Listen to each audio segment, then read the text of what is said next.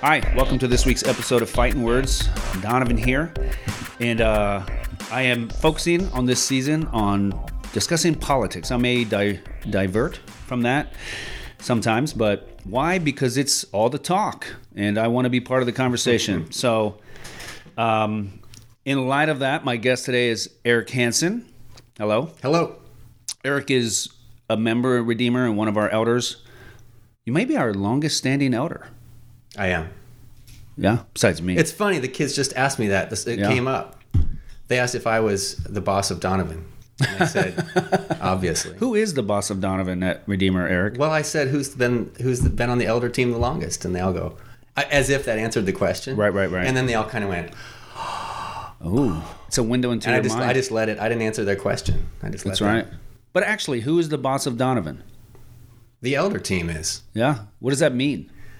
Well, we talk about firing you about every other week. Well, great. You know, I always say if you do, that's release. Like I'm in Iowa till I die, it seems, unless God releases me. But that would be a clear release. I come back from some kind of trip. The elders have talked behind my back. You always say that. What's the truth? And I'd be like, all right, well. I want to answer that question because I think it's more than funny. More than funny. It has some real potential. Oh. All right. As opposed to most of your questioning. That's right. I see it the same way I think of being a boss in the work environment. Like a boss's job is to help others flourish. So as an elder team, if we in a sense are responsible for the staff pastors, making those decisions, and eventually if it came to it, recruiting and for the sake of the church, our job is to make sure that we are an encouragement to you. We challenge you. We're not, we are, as we say, we're knights of the round table, so to speak. We're all present at the table. We're all doing ministry side by side. We're not sitting back and thinking of you as someone that we pay to do our jobs with respect to the work of Christ's kingdom, moving it forward. It's a mutual equipping. We're trying to make sure you're best in position to flourish and to bless as many people as possible with the hope of Jesus, and vice versa. You're challenging us too in the same way. So it's that healthy, positive type of tension, I think, in that relationship. But I'd never think of it as, here we are again for our weekly elder team meeting, and so now it's it's an evaluate. It's not a sense of we're evaluating you or that sort of relationship. Sometimes there's a stigma with a boss-employee relationship. I don't think of it that way. I don't think of not at all. I don't think whatever that. Well, I think it's because it's a church, and in my opinion, a generally healthy church, and so we're mostly here because we're united in relational synergy, vision, mission, cultural synergy, and then the employment part is it's there, it's riding under the surface. Yeah. But certainly, technically, if you read the bylaws, the elders can fire me. If I'm, for whatever reason, it's not the right thing, I've disqualified myself or I'm incompetent. Yeah, they could. They're the ones that can fire me. So I wonder if people, I'm sure people think that sometimes, who are you, the boss of the church? I talk about this at 101. No, I would say I've been put in a position to lead because I think, this is the way I would express it, you guys believe at this point, up until this point, that there's a certain effectiveness in my leadership and communication, that it's helpful to have me kind of have a lot of vocal input and input at meetings and things like that. That's helpful. And at some point that could change and you could determine that's no longer helpful. Right. But yeah, I'm not the boss of the church or the elders. I get one vote. Right. Right. Now, on another level, though, at the staff level, I am the supervisor, right? So, it does get complicated. So Dirk is an elder, Joe is an elder, and we sit at the elder table. They have full eldership, but I also then have a responsibility to kind of lead them. They report to me as the kind of staff leader, right? Right. But at the same time, if it came down to firing Donovan, they're in on that conversation, right? Where where at Aegon that's different, or Transamerica is different. Yeah. You can't fire your boss, right? So it's a little complicated, but yeah, the church aspect of it is, Lord willing, that's the dominant feel, And if business becomes the dominant field, then I got to go. Yeah, I'm out of here. Yeah, it's bro. A different enterprise. It's a different enterprise. So yeah, longest standing elder, yes. But let's cut to the chase because we're gonna talk a lot today. Okay. I try to shoot for about an hour, and we'll see how it goes. So you outed yourself on Facebook a couple weeks ago, which by what I mean by that is you literally said, "I'm outing myself" or something like that. Probably. And the outing was you're voting for Trump. Voting for Trump. And so, in one sense, it's like, well, surprise outing. Like, well, don't most evangelical people, and especially white men, vote for Trump? Vote Republican, at least. But there was something in the current culture that made you use that language. Like, I don't imagine that historically when you've voted, I'm guessing historically you've generally voted Republican. Yeah. But you didn't feel this need to like out yourself. It was just like, oh yeah, I'm voting for Reagan or whoever. Like, but there was this sense of like, I need to come out. Why is that? And we'll get more into specifically of like how you view Trump and where you are politically and all that. But why was that need to out yourself there? Like, what was that underlying? I just feel like there's some type of shaming for being a Republican now. I don't know what's happened. Like, people are afraid to enter into the discourse because there's so much animosity. And I was trying to distinguish on, like, basically, I don't know if you're pulling it up, but I was trying to say, like, hey, look, I've really been struggling. I've been doing a lot of reading. I believe in all kinds of elements with respect to Republican policy. I don't really believe my hope is not in Donald Trump. My hope has been much more in former Republican presidents, in a sense. His personality, the guy does great on me. Like, there are elements, like, I just cringed my whole way through the debate. I actually felt rotten on the inside. And I had my kids watch it, and they were like, Dad, they really struggled. And both candidates looked ridiculous in that way. Now, Biden was way more diplomatic than Trump in the debate. The first debate. The second debate, Trump behaved himself a lot better. I think they controlled the situation by shutting off his mic, right? Like, and I think maybe some people had a talking to with him. He didn't come out of the gates like so aggressive. It was intense. Yeah, so what I was trying to communicate was, this is a struggle for me. It was much more a struggle in 2016 because when I went to the caucuses, I was hoping for Ben Carson. Like, I really liked Ben Carson, although he was super flat. Yeah. And he's ended up on in Trump's cabinet. But at that time, I figured, this guy, I liked so much about him, what he valued, the way he spoke. He spoke with humility. He valued people. He was a unifier. He had accomplished tremendous things for an African American. And yeah, it's kind of like from poverty to politics to doctor, successful guy. Yes, treated people with respect. He actually, one of my favorite speeches was his speech at a prayer breakfast that Obama hosted, and it blew everybody away. You go back and listen to that. That put him on the stage of like, this guy could run. Well, no one even stood up for Trump, and that was the shocker to me. It was at Antioch Church, the caucuses. This is in 2016. Okay. Right? I'm going way back. Sure. And I'll bring it back to the post, your question. But at that point, with the caucuses, they say, okay, we've a representative for this candidate, and someone's prepared by that person's team, that candidate's team, to come forward and give a 2-minute address to the audience. And then you have an opportunity to indicate which candidate. Well, no one was even there. People were laughing. Like, Trump was a laughable candidate. And then he goes from that so quickly, to the center stage, and you got to decide between Trump as a Republican and Hillary Clinton. And I thought it was going to be a landslide for Clinton, but still wrestled with voting at all in 2016 because of what was coming out about Trump's character. It's just like, man, you watch one YouTube after, things that he would just say. Yeah. Like, in his past, everyone. He's not like. No, he's got a sordid past and probably present. Like, so what you're getting at is you've got this idea. Well, there are a couple things. Number one, there's this public shaming involved, and some of that's related to. Well, I think there's just a greater polarization in the culture, but also his bombastic, absurd nature kind of makes people, why would you vote for that? Everyone, it seems, no one is saying they have the perfect candidate. Everyone is saying, hey, we're kind of dealing with the cards that we've been dealt, and there's always going to be some dissonance between the person and the policy. For some people, some people just reject his policy, but we'll get to policy. But let's just say you affirm his policy. For some people, say the person is enough to just go, no way. Right. And you're just saying that's not where you are. Like, that's not where I'm at. I see that. Yes. I see the issues with this guy. But there's some policy things that are going to happen or have happened that give me confidence in that this is a positive direction for the country. And this is, so part of what I want to do here is, I'll do a couple things. I want to poke holes at your theories and kind of deconstruct a little bit.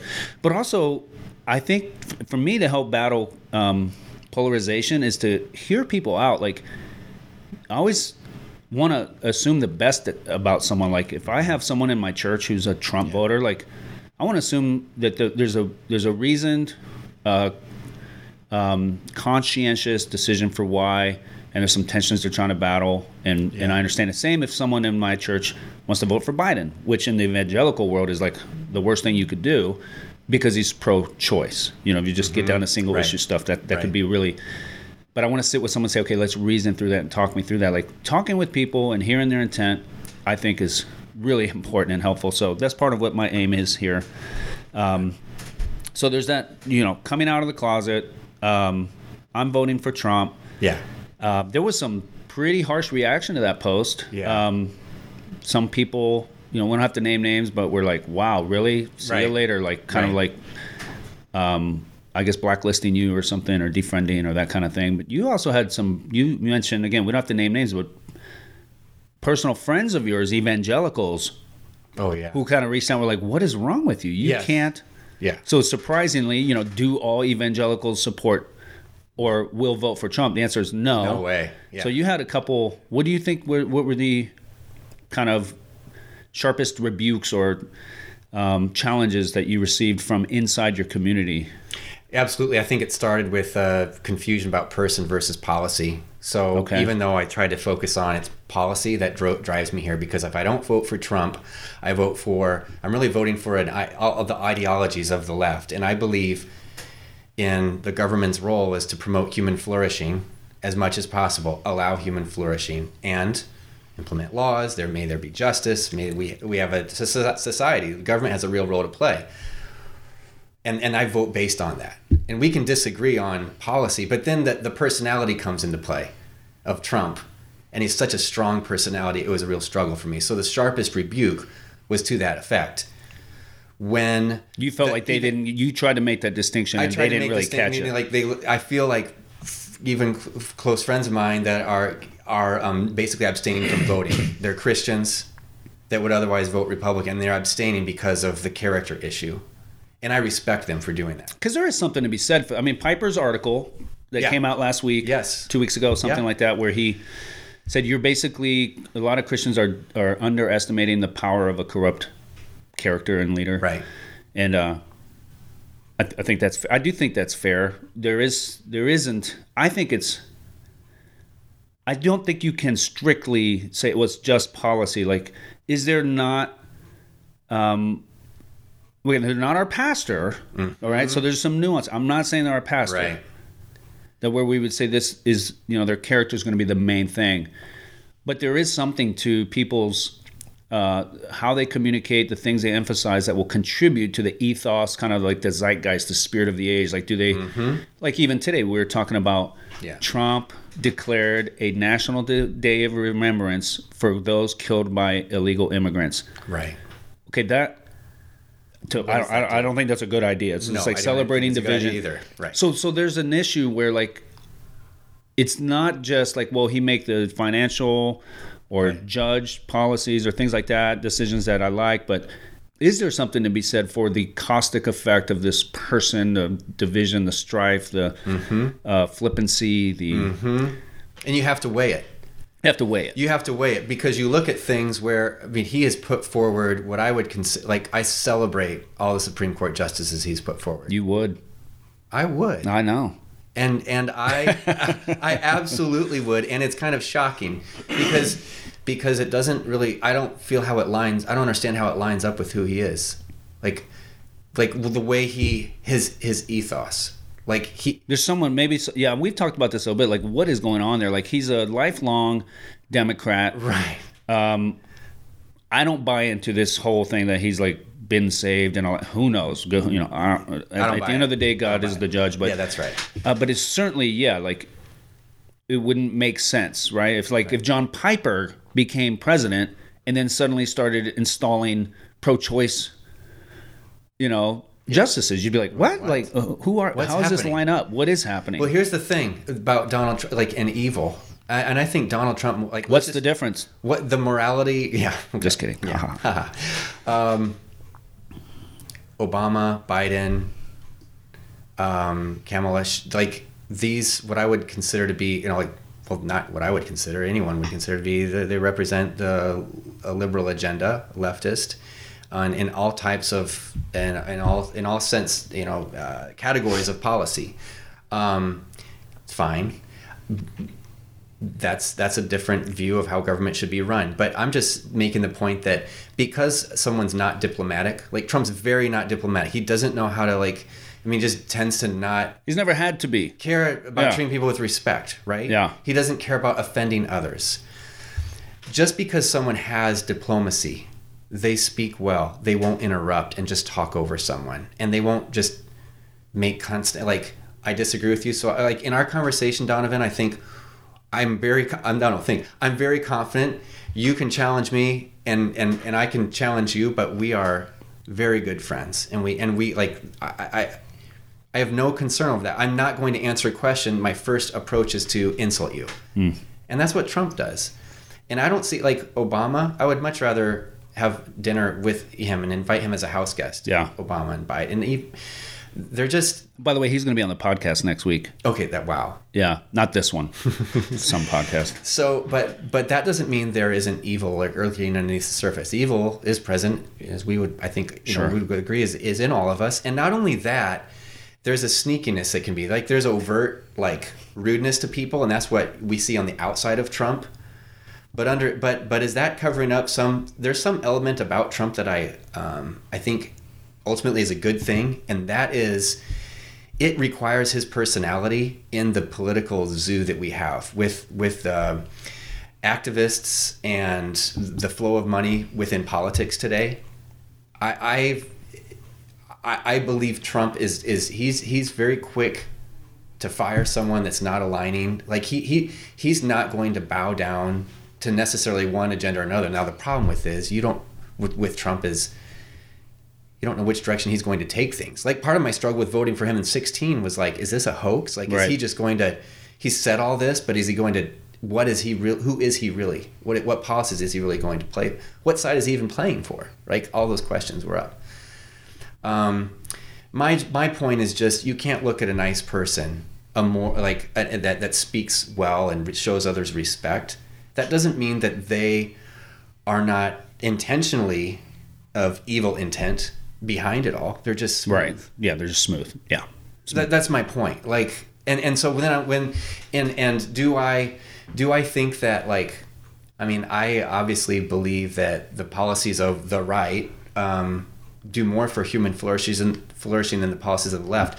Does that mean I believe every Democratic politician is intentionally trying to take down America and ruin society? No, I don't. I think a lot of it's unintentional.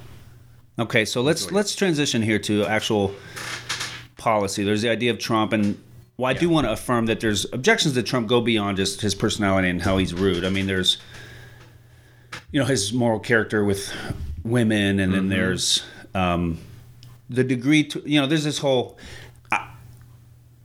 He's cast as a racist, and I think there's things that he does that aren't helpful. That certainly you go, wow, that's interesting. Fomenting, even the that policy we just talked about having a day of remembrance for those killed by illegal immigrants. It's not fostering unity for sure. And at worst, people are going to say, he's stirring up the right and championing them. And look, I don't know. There's a lot that can be discussed about that. But the point, I just want to say, it's not just his rudeness. There's other things there that, at the end of the day, what it really comes down to, though, is what you're saying right now, which is that in your experience and from your perspective, the policies of the right, which would be 10 more free market, 10 more conservative regarding social issues, 10 more, idealistically, not playing out in the Republican Party, but fiscally conservative. Yeah, right. So let's spend less. Let's let the markets work, and let's kind of conserve some traditional values about marriage, gender, sexuality, things like that. Now here's the thing: is where people let's have debates about this and let's talk about that. But I know Eric, and I believe you sincerely hold those views. And like you said, do you believe that they're what's for human flourishing? Now, I think I can poke holes at some of those, and we'll do that and have fun with it. But Eric is not a, racist, oppressor who's trying to take over the world and hoard wealth. And I think like anyone, you have your perspective, and your life has shaped your perspective, and there's going to be some blind spots in there. But this is again where you come back to just granting people, especially within the church, for goodness sake, at your own church, grant people the benefit of the doubt. So you're you brought some notes. Is there anything specifically there that we need to dive into right now? Or no, you can just ask your question. Yeah, whatever you want to do. So let's go policy. Okay. Specific policies that now you look back on Trump's record and go, this is what I deem to be helpful for human flourishing, and therefore think that some of that will continue and we'll cast a vote for him. What have the last 4 years produced policy-wise that you feel like, man, this is a good thing? Yeah, so from a policy standpoint, I am pro-life, and so I do. This gets people all worked up, but I do believe it would be very appropriate to overturn Roe versus Wade. That would be the best thing we can do. I'm convinced that give it 50, maybe 100 years, we're going to look back on the atrocity of abortion once we understand what it is, and technology brings us to this place, and it's going there, where we can sustain life younger and younger and younger, right? It's just ticking back. I mean, preemies, the definition of a preemie, that's just how many weeks? 26 weeks, 23 well, weeks? You're assuming that the scarred human consciousness will be awakened by technology, but you know what I mean? In one sense, no matter what you show someone, if you're bent against it, you won't admit it. Right. And but the idea, though, is that abortion, and I get where you're coming from, and I'm with you, pro-life. We're going to look back on it. The atrocity of slavery is like a universal. We as a human race, I think we've come to terms like never before in history. I mean, slavery's been throughout history. Abortion and baby sacrifice has been throughout history. Yeah. Well, Lord willing, there's some kind of reckoning coming. But in terms of an awakening, right. But it seems as though now there's more of a universal acknowledgement that slavery is evil. It was an atrocity, and there's all kinds of just cascading damages effects as you try to make reparations, as you try to respond, future generations trying to how do you adjust and how do we move forward for the sins of the past, years and years and years in the past. So you're drawing an analogy between that and abortion. You feel like someday that's going to happen. So the sooner we can turn it over, the better, and prevent murder. That's a view I have, and people are going to disagree. Sure. Because they're going to get into women's health and choice, and look, they have their opinion and I have mine, and we're a free country, so I can try to vote towards what I believe to be right about human life. So, and you feel like Trump has advanced that in a way that is helpful. So not just that he's Republican and therefore in the pro-life camp, but there are specific policies that he's implemented in the last several years that have advance the pro-life cause. Yeah, he was the first president to show up at the the big march, the annual march by the pro-life group. He gave a speech. No other president's ever done that. So there's some support given to the movement. Clear presence and support for that. He's also put the Supreme Court justices that have put in place very conservative. And of course, everyone's freaking out about like, well, what does this mean? What's your position? And I mean, I love the fact that like the justices he's put forward are all there to interpret the law, like not make new laws. And that's a whole nother discussion about the branches of government. But I think it's very important that we have justices that understand their role is to interpret, not to legislate. And so, yeah. Okay, I think that's pretty clear, pretty obvious. Yeah. Like pro-life, Supreme Court justices, I don't follow enough, honestly. I don't know if there's been certain policies that have actually changed from like the executive branch down that like have protected the unborn in different ways. Like I don't know if you're aware of something, but other than, that's big stuff. I mean, the Supreme Court justices, assuming that there's going to be a conservative trend and that could have some impact on that. Yeah, look, I mean, there's some, it's on the fringe of my, like, I don't have the luxury of, I get, I try to keep up. I feel like there has been positive efforts by Trump and his cabinet to defund Planned Parenthood, which I am absolutely an advocate for because I believe it's a not a legitimate use of money. Yeah, if you think it's murder, which I would agree. Well, I do think it's an unjust killing. Murder's tricky because it's a technical legal term, which means there's just some understanding of what you're doing, and there's probably a lot of people that are confused and ignorant, and they're not saying, I'm going to commit murder. Exactly. What's in Planned Parenthood, the confusion is perpetuated by that organization. Yeah. You think it's about good planning, but it's that they're very one-sided towards, to a vulnerable, confused, oftentimes young, in a tough spot, woman, most vulnerable spot. And the advice that those women are given is very heavy-handed, one direction. And I think that's for the government to fund that, and as has been the case. So I think Trump specifically, I just can't state like specifics, but it'd be something I think could be. Let me ask you this: have you heard this type of accusation towards someone who's pro-life? Like, you're pro-life until birth, and then after that you don't care about poor kids, you don't care about kids in cages, you don't care about the mass incarceration system, you don't care about single moms that can't pay the bills, you're just pro-life. You're not really pro-life, you're pro-birth. So they're kind of co-opting that term and redefining pro-life as something else, which is an interesting rhetorical. It's savvy. I'll give them that.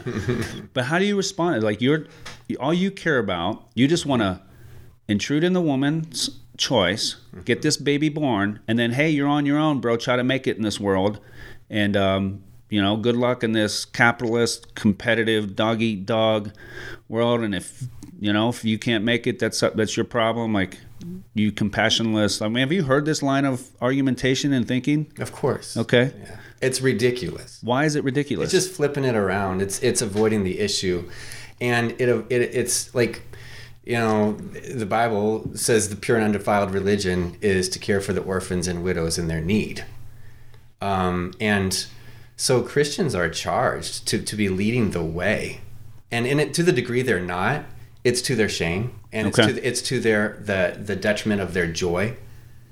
There is a joy in giving. There is, and I believe that's what our religion, our shared belief system, like Jesus calls us to that, is to be givers, not takers. And so when we're motivated to give because it gives us more joy, right? So that's why generosity is such a cool thing. So what do you think's behind that accusation then? Like, what would make someone say, you're just pro-life until they're born, you're just pro-birth? I think it's a savviness. Why they should look at the start asking people who've adopted, why have they adopted a child? Is that, You'll find different reasons and answers, and you might hear someone's give an answer that you don't believe in. You think they see themselves as a savior complex. They're motivated to have a multicolored family, and they want to advertise for that purpose, or they want to demonstrate their righteousness by look what I've done. You're describing yourself basically, but let's talk about others.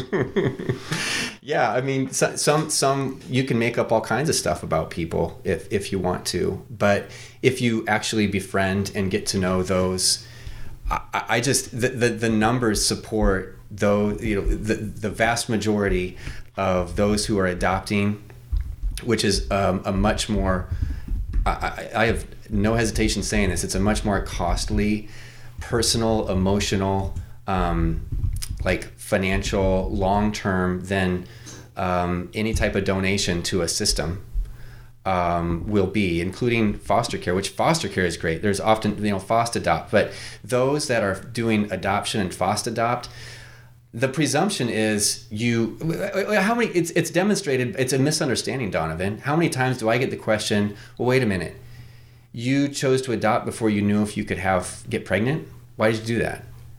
Well, my answer is I knew I wanted. Why did you do that? We knew we wanted to adopt. Why? I have a sister that's adopted, and I see her the same way as my biological sister. I love them both. I like to think I would give, my heart bleeds for them. I see them, and I see like their soul, like you do with a brother or a sister. You don't really look at their outward appearance, like you look at them in the eye, and you see a like the soul, right? Yeah. And that, I believe that adoption is a beautiful thing spiritually. God adopts us into his family, which means I get what I don't deserve. And I'm eternally grateful for it. And I want to celebrate that by, just like marriage can represent Christ in the church in a beautiful way and bring God glory and bring his church joy, adoption can bring a parent through sacrifice more joy, because it's a reflection of what God has done to us. So it's very clear an orphan doesn't is getting what they don't deserve, just like we clearly get what we don't deserve with the Lord and with every day of our lives, like life and breath. We don't deserve this, Donovan, and so it's out of gratitude. And yeah, of course, like you said, like you described yourself, well, yeah, we both know there's elements. Sin is always crouching at the door, whispering things, and you realize things about yourself and go, you know what? I mean, I look back on my life and my marriage. Rosie and I have been married almost 20 years now, and I see things in my life of when 9 years ago, when I first became an elder at Redeemer, we moved to Iowa 10 years ago, right? And I think, I just gasp. Like, I see things in myself, my selfishness that I was totally blind to then. And I know I always have, like, so there's elements of savior complex in me. There's elements of wanting to show my righteousness. There's elements of all those. Yes, sure, they're there. Yeah, they're there. And when I see them, I do desire to repent of them because they lead to death. And anything that leads to death, I want to cut it off, to be pruned so that fruit can grow, right, and life. Right. So yeah, like everyone, we've got these mixed motivations for what we're doing. Right. But my main point there, I kind of went off sure, on a thing. But if you look at who's adopting, it's not. I don't know where this narrative is coming from. It doesn't make sense. I'll tell you, it's Christians generally. Sure, I think part of the problem there is that you're inserting a narrow definition of what it means to be. To care for babies after the womb, which is adoption, and that's certainly an option. It's a very powerful thing. Very powerful thing, and it's one. But guess what? If you've adopted kids, or do you have time and capacity to get on every social justice entitlement? Well, you got to do something. This is your calling. That's right. Now here's where the power in the argument lies. Here's what's happened is. There's an assumption, like when someone says, oh, you're only pro-birth, you don't care them after they're born. There's certainly probably people that are like that. So let's, again, the villains, they're out there. But, sure. but that's not, Lord willing, like literally if you're a Redeemer and you think that's who your elders are, you need to have a conversation with your elders. Right. Like, why are you It would be a big problem. Right. Yeah. So But the power comes in that there's an assumption there that the best way to take care of people involves some kind of like left-leaning, more social programs, Right. which I'm all for about the debate about how much social program we can have. And, to me, I'm probably some kind of centrist in that way. But the way that it's framed is the presumption is, that to actually help people is to pull back on capitalism, and you're not for that, therefore you're obviously not for people. So it's a different conversation. It goes back one stage to let's talk about the pros and cons of capitalism versus, some kind of market controls and things like that.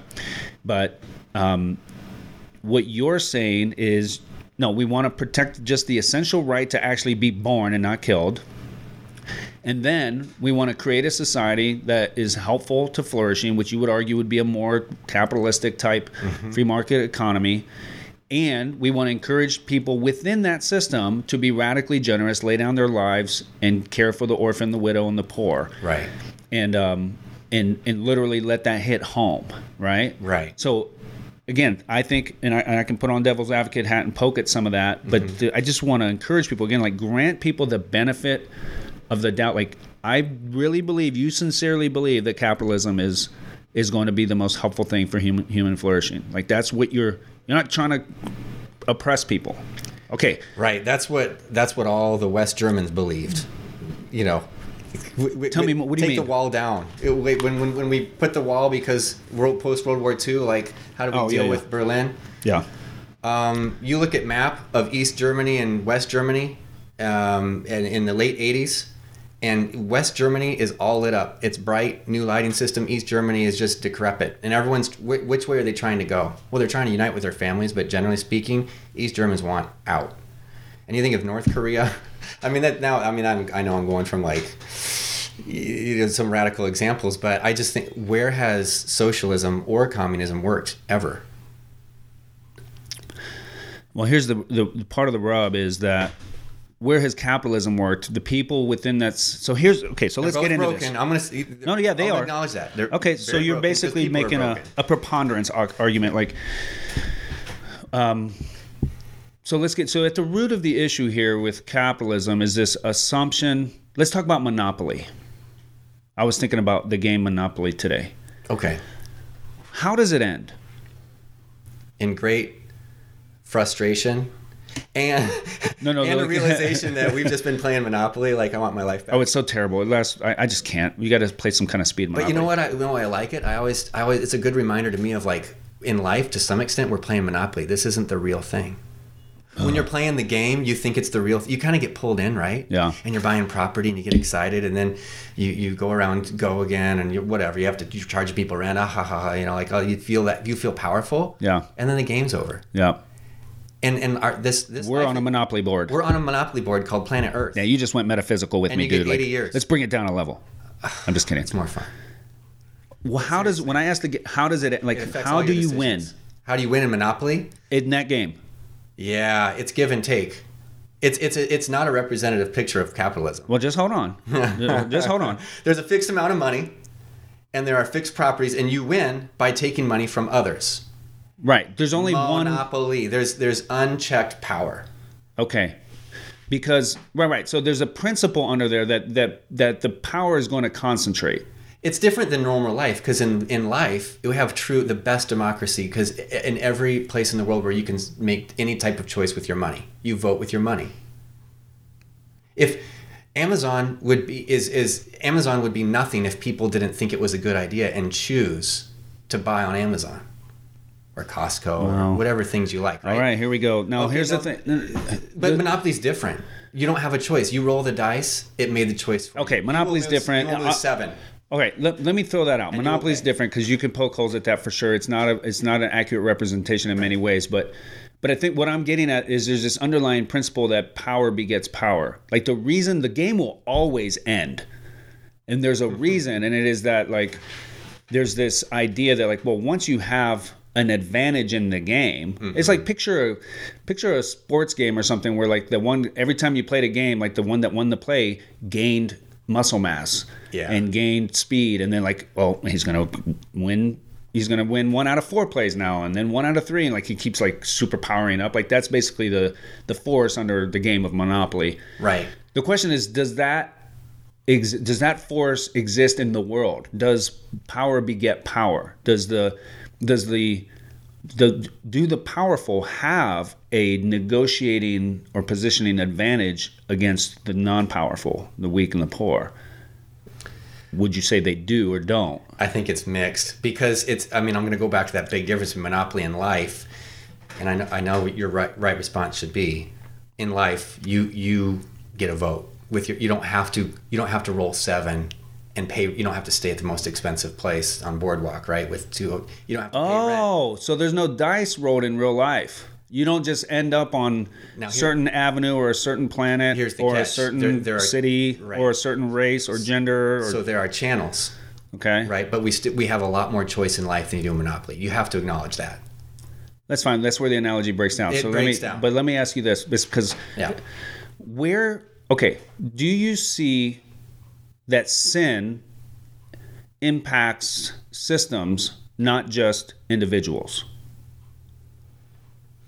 Yes. Where do you see that playing out in a capitalist society? Well, systems break down. Any system breaks down because they're designed and then operated by humans fundamentally. Sure. It's a much bigger problem than the structure itself. I mean, because right. The structure of the division of power, like within the U.S. government. I mean, it works. It's done something that a lot of other governments have really struggled with. How do you have executive, legislative, and judicial branches of equal power? And we get that wrong, and everyone, like kids think that the president runs the world.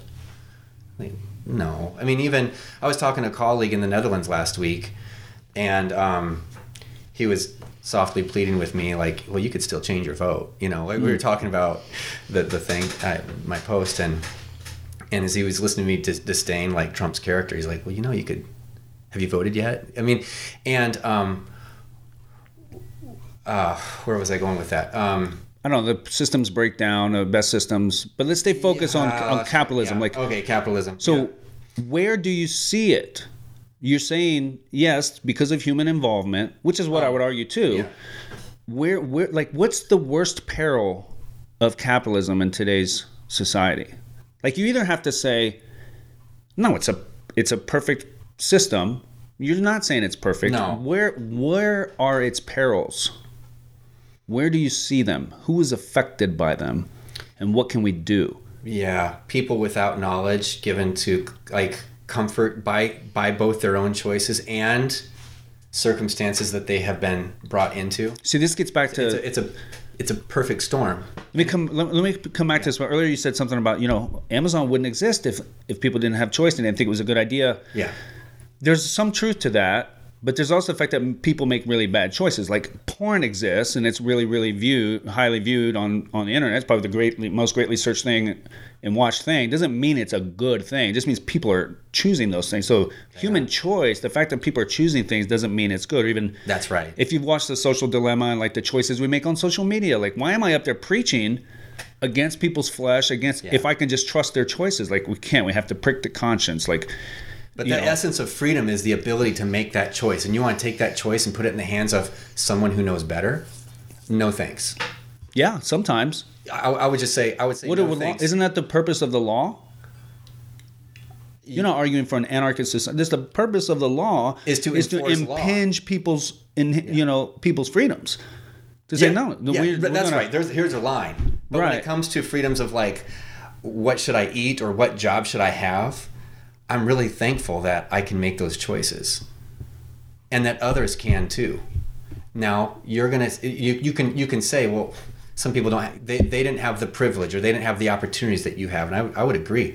I'm not going to shame on anyone, in my opinion, or maybe shame's a strong term. Well, I love shame. Let's stick with shame. You like the word shame? It gets a lot done.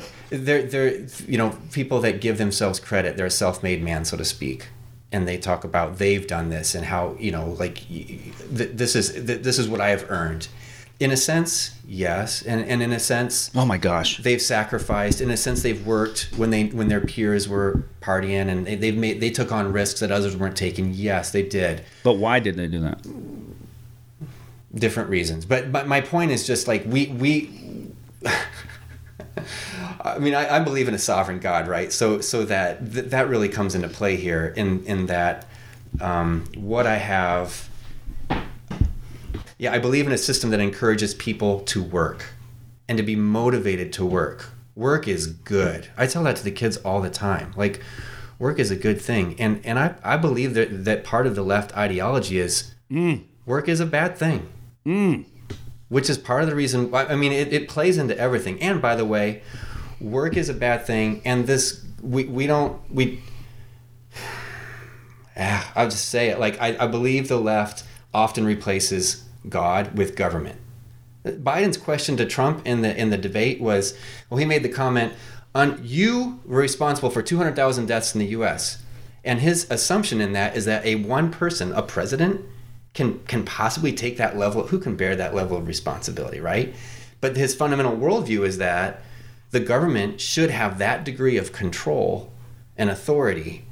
And I think that's a fundamental difference. I wish they would have talked about that, because that gets more to the heart of Republican ideals, Democratic ideals. As Republican ideals is saying the government has a limited realm of responsibility, and it should, where it's responsible, it should be effective and like enforce laws, like that we as a people voted for, like that we put in representatives into place that have ideals we believe in, and those ideals are then enforced by the government, versus this far overreaching, like, being, essence, power that's responsible for things. So like when a storm comes, there's two ways to when derecho hit, you have a camp of like, well, when are people going to show up?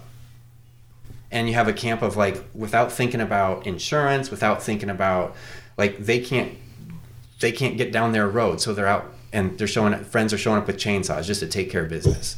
It's just like two different mentalities.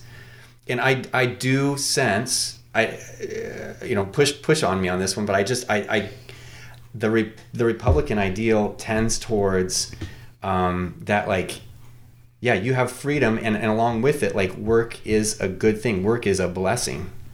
Work comes with its own curse, as we know, because of the fall. Like, that's like our efforts are tainted in the fruit that they bring forth. But like, work itself can be worship. It can be a good thing. The goal of life is not for some entity in the sky, the government, to make me comfortable. Yeah, I think that might be some pretty... Yeah, I don't know that I've picked up on that element. I would say most people that I know and talk to who are left or Democrat would celebrate work. I mean, you go way, way hard. Like, there's some people that think they're just going to sit at home and collect a check. I just don't think that's most people. I think their thing would be that there's elements of the free market that impinge on our abilities to survive, to thrive and flourish in work. Like, we can get into wages and like things like that. Like, where we want to. And let me be clear, because I feel like, did I? Yeah, maybe that's all right. That's what we're here to do. But mischaracterize, judge. Well, I was really struggling. You're talking about an extreme. Entitlement programs do the opposite of their intent. Oh gosh. Well, let's pin on that, because I actually didn't let you answer my question, because I diverted you, which is, what are the most toxic elements you see of the free market system in today's world? See, I'm coming that in because, you can make your case, and, I don't know. I struggle with this, but can you, it's one thing to say, well, no system's perfect, but where are you? Can you see the toxic elements? Like, where is the free market, because of the presence of human sin, wreaking havoc in hurting people? Or is it not? It's not. Where I was trying to go, I remember where I was exactly, the combination of lack of information or ignorance. Okay. And lulled into sleep with comfort. And by the way, your message yesterday, Donovan, you absolutely nailed it. Tell me more. Come on. No, here's the thing, though. Brave New World. Yeah. People fall in love with comfort, and that in fact, and it goes so far as to talk about like monogamous relationships. They're discouraged from, right? They were encouraged to take their, what was it, soma, the pill, and just love whoever they want. And monogamy was seen as like a weakness and a detriment to their joy because it involved commitment, Right. and all these sorts of things. And well, there's a path I'd like to go down about the significance of the family unit, which that's it. But I think the stages here, the detriment of a capitalist society are capitalism produces a higher degree of social good over time. So a lot of times people focus on the disparity between the super rich and the super poor, but look at the lifestyles of the super poor. Capitalism brings that level up over other. I mean, that's point number one I would make. But even within that, when it happens, capitalism brings the welfare of a society up, and when the welfare goes up, comforts go up. And by the way, technology has brought us these amazing things. You know, iPhones are mind blowing, right? Well, that there are tools and there are toys, and the things that we start out as a tool. Like I certainly, and my wife Rosie, we talk about this. We talk about with our kids. Like this is a monster. Everyone has to like wrestle or just give into.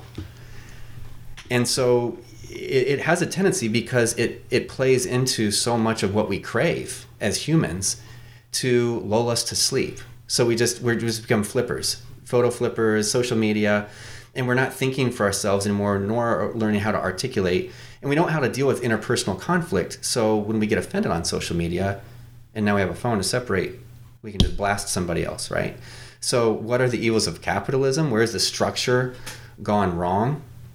Or where it takes advantage of a people who's both lulled to sleep through comfort, Brave New World, and those who are out of the know, they're ignorant. What about the greedy? And they go, what about like they go evil? hand in hand, because then greed is unchecked. So people don't know the effects of the choices they're making. So can I take a step, Sure. real quick Keep example with capitalism? Why is capitalism good? How about an easy example? Halloween party, or kids go trick-or-treating, they come back. Okay. And they agree to have a candy sharing thing. Okay. All right. So with a good thing that can happen, if you didn't have that trading game where like 2 Snickers bars get traded for licorice or whatever kids are into, the kids will go home, they just throw their candy away, right? Because they didn't, so there's a waste. But if they're allowed to trade, now everyone's happier, right? And it's like more value was created because of the free interchange of goods. They were giving resources, some of which they didn't care about or didn't want, and they were given the opportunity to trade, and the collective value of those trades. So here's the here's the catch with that, Donovan. So this is the answer to your question. Okay. Problem with capitalism is when you have a bully in the room, or a kid that's like 8 years older. Yeah. And is taking advantage of the situation. Like Roland's my 3-year-old, and if Gideon were to be like, "Hey Roland, don't you like?" Right. Okay, now he's taking from Roland, and Roland is suffering. So what it needs is parents. And what our government needs. But the problem is, oh my gosh, the system's so complex. So capitalism does good things, but then it stops when it gets to a point where there are those that start to bully mindfully and maybe without knowing it as well. What they think is just like, you talk about child labor. Well, those kids wouldn't have to work. And now it's, okay, that's nuanced. Really? They won't have, but their parents are telling them, I got to go work and make, pennies. So they're getting taken from. And so, I mean, I'm generalizing, but so what we need is, we're playing the big Halloween candy exchange game here in this virtual reality of life, this version of life. And we need parents. So who are going to be the parents? The government. Well, that's inherently a problem in a society where comforts and I think comforts and ignorance create unfair trades and greed. Yeah, and other things and greed. Yeah, But one thing about greed, like oftentimes, I mean, America has been like Christmas every day type of thing. We're always inventing new stuff, right? Some of it's good, some of it's bad. But to the extent people are able to think and make a good choice, they're voting with their money to buy things that bless them, right? Now, it's like handing someone an iPhone. It can take a person down, or it can bring blessing to their life and more fruitfulness, right? It depends on how they use the only thing, what I mean by greed is not this general desire for goods, but that in that system where there's potential for corruption, a bad player, like you used the example of Gideon, or there's a bad player that can come in and say, he sees some hole in the game, he sees a vulnerable person or people group. Right. So to be fair, you are identifying some of the pitfalls of capitalism. I think really the difference then, again, not some hard left Marxists. I'm talking about like people this 10 left would say, hey, we just need some more social programs, some more taxation. Like you would probably disagree about where those injustices lie and what's the best solution. But we talked about this a couple weeks ago at my house. Like, I think part of the challenge is that we do tend to talk in kind of a monolithic ways. Like, man, I love capitalism. It's like, hey, I'm a capitalist. Or I love freedom. It's like, and I was like, well, I started pushing you on like, well, what about, aren't there challenges to capitalism? Shouldn't it be checked sometimes? And, doesn't freedom run amok with sin? And you were like, well, yeah, why would people assume otherwise? Like when you say, I want to defend freedom and capitalism, right? You're inserting in that, in your mind, there's some obvious issues that we need to deal with and have some checks and balances, but people don't necessarily hear that. They just hear free, rampant, I'm for freedom. And they're just like, you just let people go nuts? Like, right. But you don't mean that.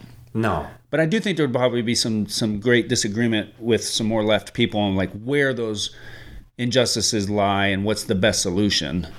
But again, part of what I want to do here is just model and give people, like, grant people the benefit of the doubt, have a generous conversation. You sincerely believe that a more capitalist society is going to it's the rising tide rises all ships. That's the argument. You can look back at the development of technology and stuff like that historically. Like poverty in the West does not mean what it means in Africa. Like there's this rising tide that rises all ships. And I don't know. I'm not smart enough to know. Sure, I could make the argument for that. I could also make the argument for I don't know, the stripping of resources from the colonized nations of the world and the hundreds of years of enslavement and things like that have given the West an economic head start that's almost incalculable. And like how much stolen labor, how much stolen resources have maybe what we're experiencing is not actually the benefits of capitalism, but the benefits of imperialism, and it's continuing. I don't know. It's a theory. Yeah. Let's talk about it. I don't know who's smart enough to figure that out, but I do think there's probably a lot of factors at play. Let's talk about entitlement programs. Okay. You said, and we're going to go over an hour here, but these things fly by. I want to talk about entitlement programs, and I want to talk about the family unit that you brought. You said you want to talk about that. Sure. So you said entitlement programs don't have the intended effect. Is that what you said? Right. So by entitlement programs, let's define those. What do you mean? I'm talking about from affirmative action to housing projects to welfare, food stamps, the whole bit. Yeah, I heard I heard a podcast sometime in the past couple months or something that, if I remember the number right, it was like over 23 trillion, which is almost as much as our current national debt is, like 25 or 26 trillion, I think. No one cares anymore. No one's talking about it. But 23 trillion, I think, has been spent over the last 50 years on entitlement programs, however this person had defined it. And what was it done? And it was actually Shelby Steele, who's an interesting one to listen to. He was just on Shapiro yesterday. Okay. So yeah, he's interesting because he's African American. He's a professor. He's really knows his stuff, and he started out in the what I would call the radical left, as part of in the 60s, late 60s, I think, and to today he's flipped around. He's a conservative. So and well, that proves it. Race issues. Well, he's just interesting to listen to. I know. Right? I'm just kidding. He's really interesting to listen to. Like, I mean, in a sense, we're willing to give. Well, because it's a assumed, microphone right? to the It's topic, assumed, for like, one. well, of course you grew up white evangelical, so of course you're a capitalist. But it's a Right. little different when someone comes from a It's different demographic, a different. different background. It's like, okay, there's a Yeah. fresh take here. Yeah, yeah. So from that angle, entitlement programs. I mean, the issue that, in my opinion, is just the victimization that happens, a victimized mentality, and you take away someone's dignity when you remind them that they're a victim with a boost. If it's a handout can perpetuate a problem because you are taking someone's dignity and their Darn it, their Eric. sense of ownership, right? That's why I don't give my kids anything. Just kidding. Now here's the thing. Here's where, again, I think it comes down to, I get what you're saying. It's And that's kind why of God has the law. One of the 10 Commandments is do not covet. The presumption is people are going to have things that you want. That's part of society. In fact, it's part of a good society. Property ownership, thing ownership. Because when you own a thing, you take a lot better care of it than that thing you rented. And no one can dispute that.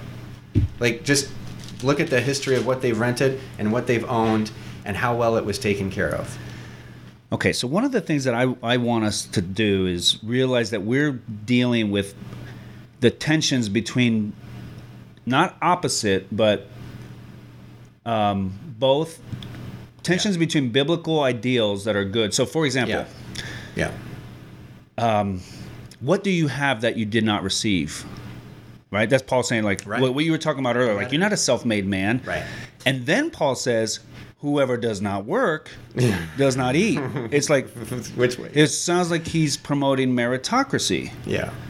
But on the other hand, he's saying there's no such thing. The gospel shatters the meritocracy, Yeah. right? And I think those are the tensions. Like, yeah, I'm thankful every good gift comes from above, and yet I know I got to get up and work. That gift is a gift from above. You know, the work itself. So, so this relates also to what you're talking about here. Like, I get the argument that if you just give people stuff, and they're like, well, I don't have to. It's going to play into. It can play into that human nature, which is like, wow, if they're lazy, it's not going to work for everyone. Some people are just self-motivated, but there'll be a certain number of people that just go, fine, I can just take advantage. This is my game. I'm just going to sit back, collect my check, be dehumanized. Okay. And yet, Paul, and I'm just going to this passage, but there's several passages where he talks about enrolling widows. You know, he's given Timothy instructions for the church. Like, what do you imagine they're enrolling them to? Employment? Help? Yeah. There's it's a mercy. Being part of the community, They're like not being taken care of, safety. There's a like mercy. Provision. Yeah. They're not just saying, hey widow, come over here and pull yourself up by your bootstraps. They're offering some kind of mercy to her because she is a vulnerable, especially in that day. So you have to translate it, right? Like in that day, you know, you're talking about women could not provide for themselves. Right. You know, especially who knows by then she's older, her husband is gone. Right. So he's the breadwinner. Yeah. Maybe she can scrap together some kind of like living, you know, but the point is she's a vulnerable person in society, and Paul is saying, under inspiration by the Holy Spirit, identify these who are truly widows, right? So they have no family support. He makes that argument. You know, those who have family to support them, let them support them. They take the responsibility for their mom, aunt, whatever, like support her. But there's those who are truly widows. They don't have a support network. We're going to be merciful. We're going to give them that which they did not earn. He doesn't say don't help them because it will create a disincentive. It's both, though. That's what I'm saying. So that's what I'm saying, though. That's what I'm saying. But and so let me challenge you, though. Right. And what I think conservatives do is they do what you just did, which is bring out the objection first. Okay. It's going to disincentivize. Okay, that's true. Yeah. That's true. And the conservative heart will bring that out first and often, right? And I think often forget passages like, oh, wait a minute, then why would God ask us to do something that's going to disincentivize? Well, it's avoid actually provide real help too. Okay. So we got to I think be careful with ends of the spectrum. I know that's what I'm trying to do. One end of the spectrum is the Good Samaritan story, where all the holy people just walked right past, right? Because that's just like they're watching. They're not willing to, they're distancing themselves. They're not giving any help because maybe they think they need to, help pick yourself up. I don't want to entitle you, so I'm going to leave you alone to die on the side of the road. That's one end of the spectrum. The other end of the spectrum is to give a handout with no expectation, no actual real help. What do you mean by actual real help? So it's the initial help. What if her life never changed? Like, her life is never going to so they're not going to train her for a new job. This is where maybe what you're getting into. Well, what really helps people is giving them self-sufficiency. She's not going to change. She's a lifelong widow in the first century. She's not going to be able to get ahead. She may be on the dole forever, and they're going to give her $30 a month or whatever. What been back then, some shekels to pay the bills, and encourage her and love her. But she's probably not going to become a self-sufficient generator in the capitalistic market. She's just kind of there because of the system. Right. So the system, I think the liberal system becomes evil in that the government's so big it can't properly administer justly real help at that macro level to the micro. Okay. That's why so it works in a church community where they know the widow and they know her and she's been vetted, which is part of what Paul says, vet those who are truly widows. Right. The government can't sort through who's truly widows. And they're able to, at that micro level, there is actually, people get the joy of being directly involved with giving the help instead of, well, the government takes care of that, right? Or isn't there a homeless shelter down the way? So it's smaller scale. And if a people is incentivized and enabled to give that help and charged, encouraged and through their communities, make choices to give that help, it's ideal. But now we go back to, well, we have this inner nature at war with us that tells us we're going to get caught up with keeping up with the Hawkeyes and not actually spending time helping and walking alongside and developing relationships with those that need help with their resume, that need help making connections, that need help learning how to talk with others, because it's just a huge inconvenience. Well, there is something to be said, because there's a temptation on the left to outsource your mercy. That's what I'm talking about. Yeah, right. You vote for this, vote for that, vote for that. But have you had an orphan in your home? Right. Literally, who's the widows and orphans that that you are bleeding with, and they're it's coming out of your paycheck, and your nights are being interrupted, and you're now again, there are people that do that, but again, we're talking about tendencies and what can happen. There is. There's people I can probably name that just always just vote this, vote that, but then they're just spending all their money on themselves, right? And chastising the right for their lack of mercy, but they're just spending all their money on themselves. They're not, their lives are not being hindered by the burden of caring for the broken, actually disrupting their lives. And again, that's not everybody. That's the problem here. There's this huge spectrum of. Well, that's right. We love people and reactions. We try to generalize. I think that's what when I post I'm going to vote for Trump.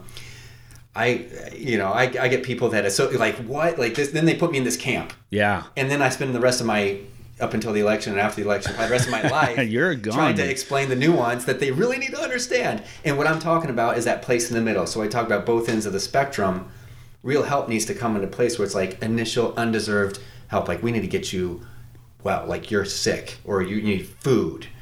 Well, and caring for them wherever they're at. Because if you're addicted to opioids or alcohol or whatever it is, you just need help initially. You can't even think straight, right? And so I just believe that type of help needs to go to really help a person. A macro program administered at a macro scale is giving people can work the system, and they will because they have the same human nature that you and I have, Donovan, right? They're going to work it beyond what it was intended to, work it in the sense that it's just the comfort level. They're going to be better off just taking on this entitlement payment, and so they do. It's easier, and then on the inside it rots them out because they are reminded that they need this, and they're not motivated to have the real help of becoming free. So I think part of where I might push you is that I don't think you have a vision for the macro level system that is capitalism. Like you kind of view it as like all these millions of small interactions that keep it micro, but there's some serious power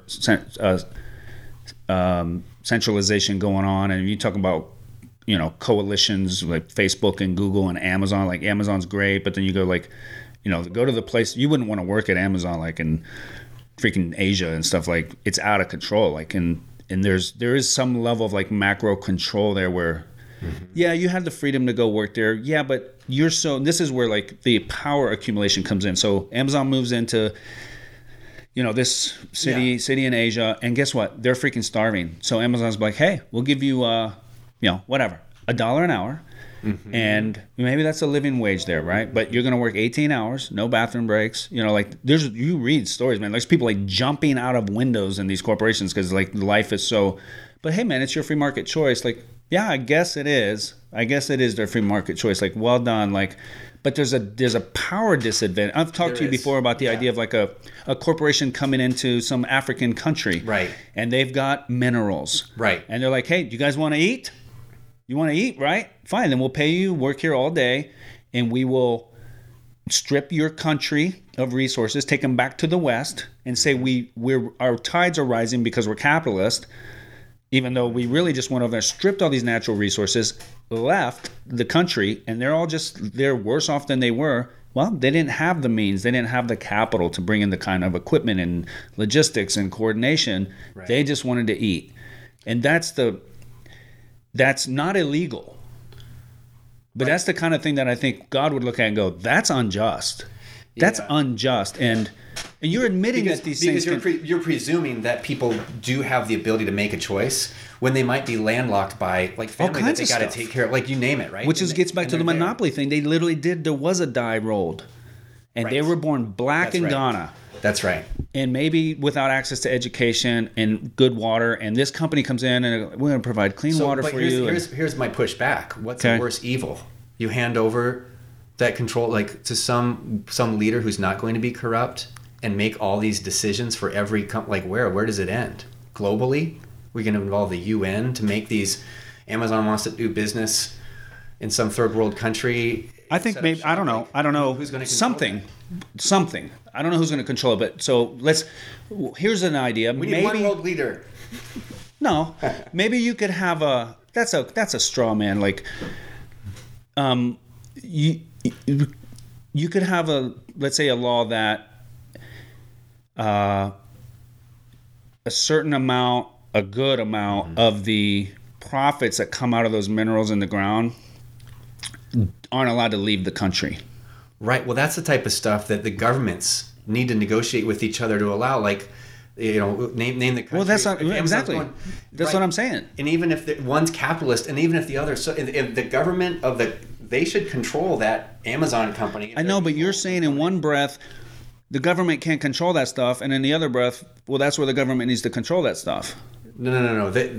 I'm not going. So you're going to the extreme of like a completely centralized control. One guy at the top making I'm not saying that. I'm just saying there's a place to look at that stuff, and not just say, "Hey, free market decisions is the best thing." Like maybe not. Sometimes it's not. And we need parents in the room to control the flow of candy. That absolutely. But you still let Roland trade with Gideon.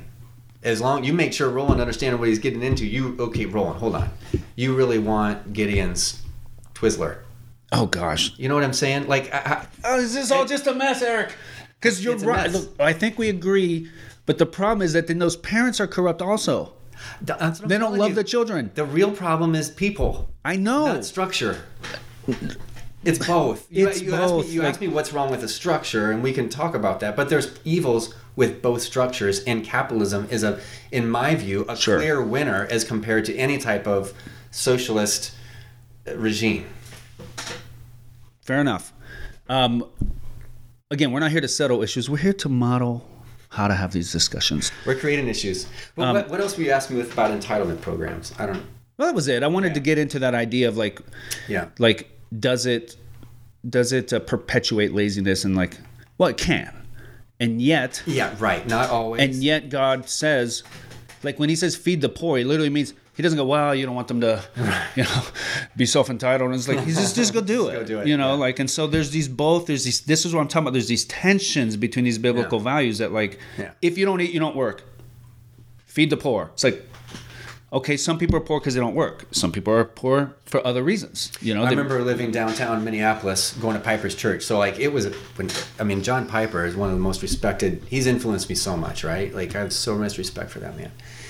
And I chose to live downtown because I wanted to be able to walk to Bethlehem Baptist, work downtown Minneapolis, and to live and be part of, and that required, I lived right next to a homeless shelter, and between that and the Institute of Arts. And I lived in this cheap apartment, and there was a drug dealer in there, there was a prostitute in there, and that was, from a small town Iowa boy, 4 years at UNI, and then that.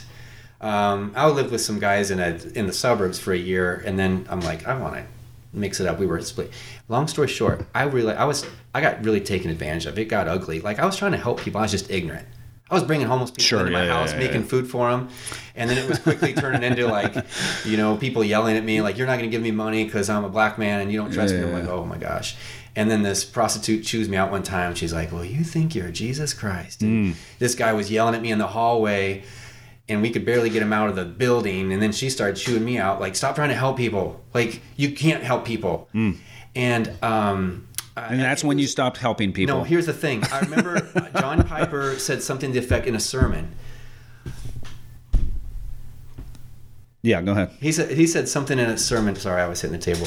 No, I was wondering. This didn't look like it's on. Is our goal? I was really discouraged. I feel like I was giving money, and then I would see time and time again someone like take it and be misusing it. Yeah. And I'd be like, man, he just told me he's done with drugs, and I gave him some good money, and I see him doing drugs again. Yeah. Like, he's just openly taking advantage of me. And that wasn't one person. It was like time and time again. Then my apartment was getting broken into.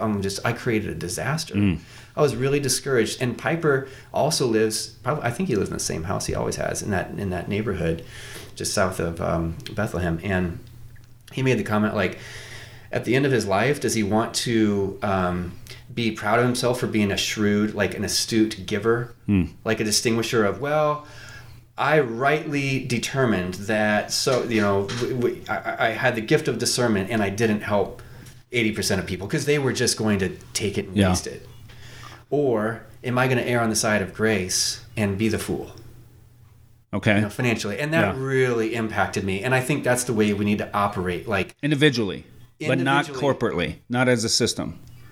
Best as individuals, because when you get in the system, there's money involved, and every time money changes hands in a macro structure. Okay, but let me ask you. Government solution. There will be people driving around Benz. But why not then? Why not at a societal level make the same conclusion? You know what? We'd rather be generous than shrewd. It sounds really good, but the problem is administrating it. No, you don't have to just send the checks out.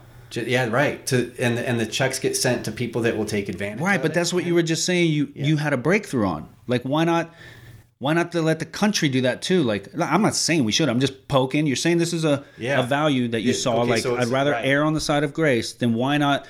Fine, run the checks, send them out. Like, there's gonna be a bunch of taken advantage of. But would we rather be known as generous or shrewd as a nation? That's right. So, but you have to draw a line somewhere.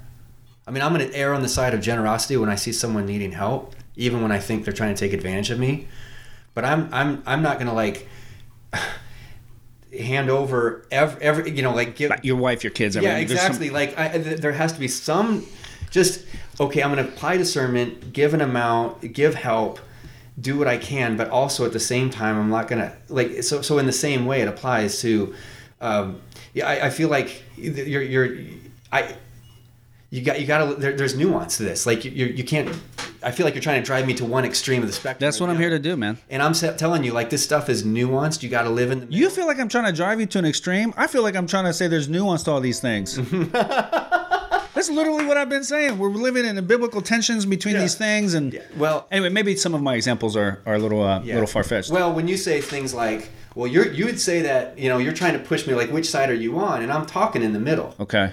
And so you keep trying to create clarity, and that's good. But I'm saying like, Yes. So because of the fact that I believe I had this breakthrough, that doesn't mean I think that we should have a big government that administers all help.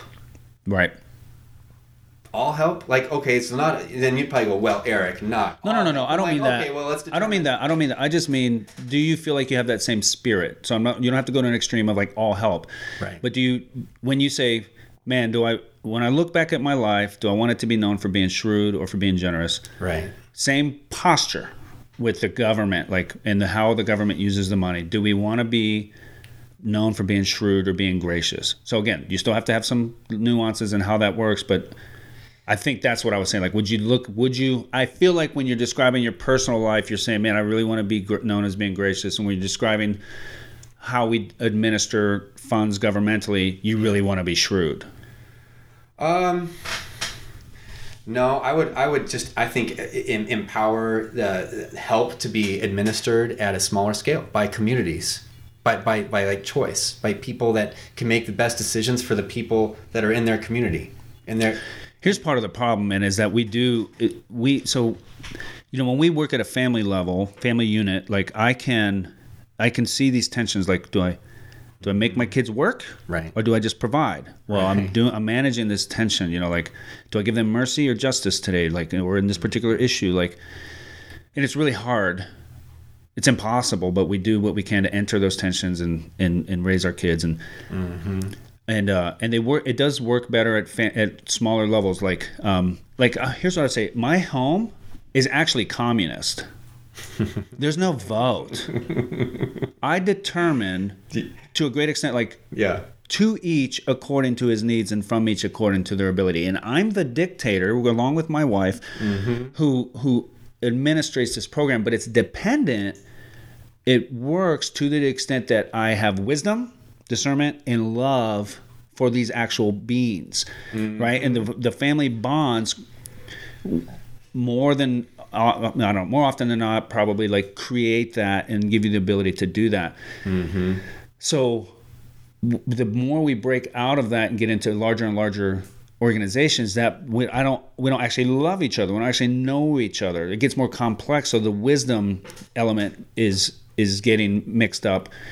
And I think I've heard Piper make this argument, my wife kind of makes this argument, is that because of that, we need to decentralize the power, right? To break that up, let it work in smaller units. And I get that. I just think that it's naive that you see the dangers of it in the governmental organization, but not in the like oligarchical, like power. These things still concentrate power.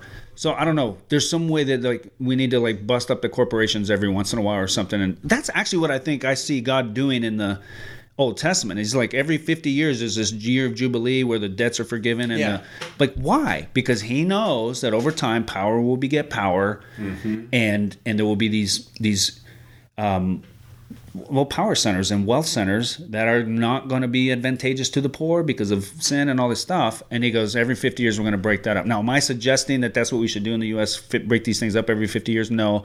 I'm suggesting that we should be aware of that, and something must be done. Come up with an idea, and I guess that happens. Right now, I think Facebook and Google, or particularly Facebook and Twitter, are under fire, and they're probably going to be broken up over the next, I don't think they last 10 years in their current, well, hopefully maybe 5. Over their biased censorship. I mean, it's that in and of itself is right. But see, that's a free market. But see what happened? The people at the top have power. That's right. And they're not necessarily, they don't love all the people they're serving, and they see an advantage to go, let's censor this, let's censor that, and it becomes a problem. A true capitalist will say the market will come up with its own solution when people care enough. And I think that's challenged because, like, okay, you're going to come up with something that competes with Facebook, and it's going to be, we'll see. I mean, MySpace went away, right? Right. And it may, and some of that depends on how long the market, like take the oil industry right now. Will the market, give way to clean energy? You're seeing a lot of rise in electric vehicles and things like that. But the question is, how long does that take, and could it happen faster if they weren't messing with things? You think the oil companies aren't, influencing politicians and Right, exactly. so it's all just a freaking mess. We don't have time to get into the family unit. Let's do this again. Okay. And so I think I'll post this today, but so today is the day before the election. Yeah. Although, from what I understand, it's going to be at least a week before we actually have Oh my goodness, at least all the votes in. And I also, this is important to me. I just want to clarify one thing. Like I said, because I don't just because I feel like I misrepresented. I did what I really despise being done to me. Okay. Which is stereotyping. All right.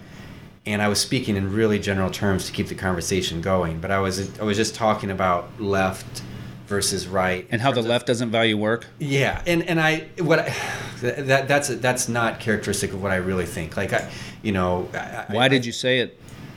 What I meant and what I would like to clarify is that I believe the structure and the policy of the right or Republicans do incentivize work more, and it's just I do believe that. And I believe that. Well, I could see that too. And if it's kind of more like, hey, you better figure it out. Right. Yeah. That was my point. But that's not. I just feel like that could easily be just mistaken for me saying like something I didn't. Democrats don't like to work.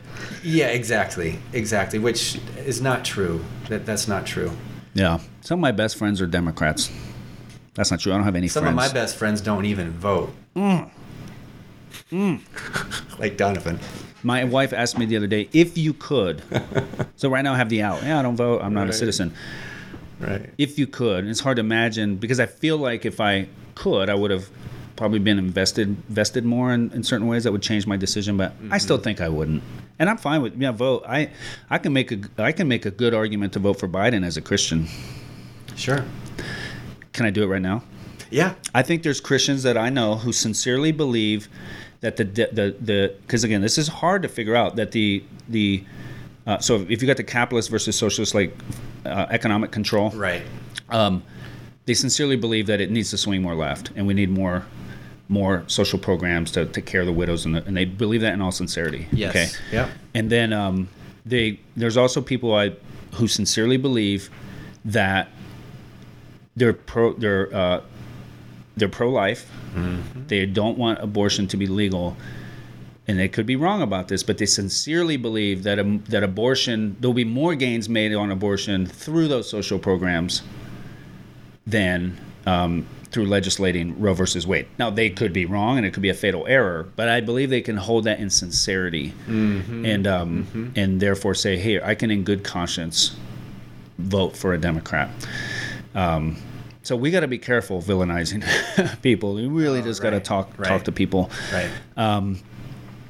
So anyways, this is good. We went almost 90 minutes and solved nothing. That's not true. Well, it is true, but it doesn't mean it was fruitless.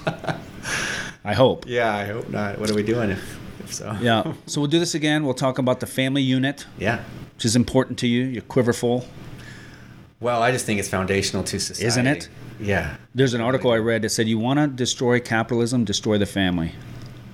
And we get into, I'll send you the article, maybe something we can talk about. Well, of course, I mean, it's foundational. So you can't have humans without sex between men and women, and then taking care of them and raising them. Right. Like, you can't have a society without. Well, unless you go Brave New World. Now that's what happened, right? They eliminated monogamy. That's right. And they were producing children in petri dishes. Yep. So you didn't have that affiliation. Parents. Right. No parents, no affiliation to any children. Everyone was just an autonomous unit. That's right. And that's a literal technological possibility. Right. Like so far, countries that stop making babies, societies that stop making babies basically fade. I mean, look at Western Europe. They're just going to be brown, which is fine. I don't care what color Western Europe is. But the reality is the white people, they aren't making babies anymore. Right. The brown people are making babies. Europe is going to be brown. Yeah. And it's a natural result of just not making babies. But what if we start baking babies instead? What are we talking about? I mean, like make them in an oven like they did in Brave New World. Petri, yeah. That's the future, Eric. Oh, and then you're free from the bonds, the shackles of marriage and the shackles Think how scary that would be if you've ever run into like a dazed gamer that has that like look on their face. They're just like, take that times infinity, right? When you're talking about someone raised out of a no parent, no that relational like connection is not there. I mean, talk to an adoptive parent. There's a lot of pain there that comes that you have to see. That help someone attach, help an adoptive child attach relationally. And I can because it's been damaged. That in and of itself is huge. Well, what about if there's no like family unit or parent structure, in a person? What is? I can't even imagine what their soul or what their who are. Well, and that's what Brave New World draws out. It's not celebrating that.